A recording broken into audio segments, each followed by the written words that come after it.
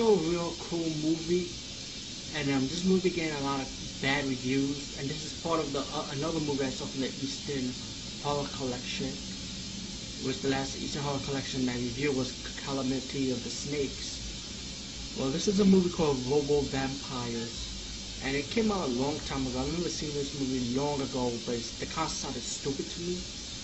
Well, this is like an Asian version of RoboCop, but RoboCop battling vampires. You know those walking vampires that you see like in the movie Mr. Vampire, for example? But this is so fucking low budget. I'm not saying the movie was bad or good.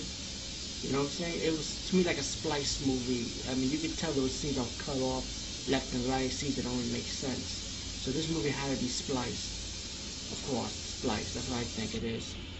And the point of it, the movie did, I admit, the movie did entertain me, but to an average movie viewer, you might think it's bad because it's so low budget, and the RoboCop suit that this guy have is so horrible, and the vampires are so stupid looking.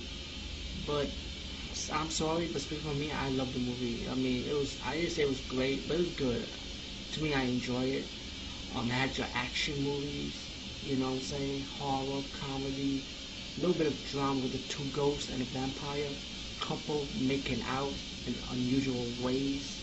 No sex, no intercourse or sex or anything, but you know, it was kind of weird here. A vampire and a ghost making out in their own way. Anyway, Robo Vampire, rent it or buy it or you can buy it because you might be curious. So that's another review for me, Movie Buffer, and I'll be reviewing another movie soon, and another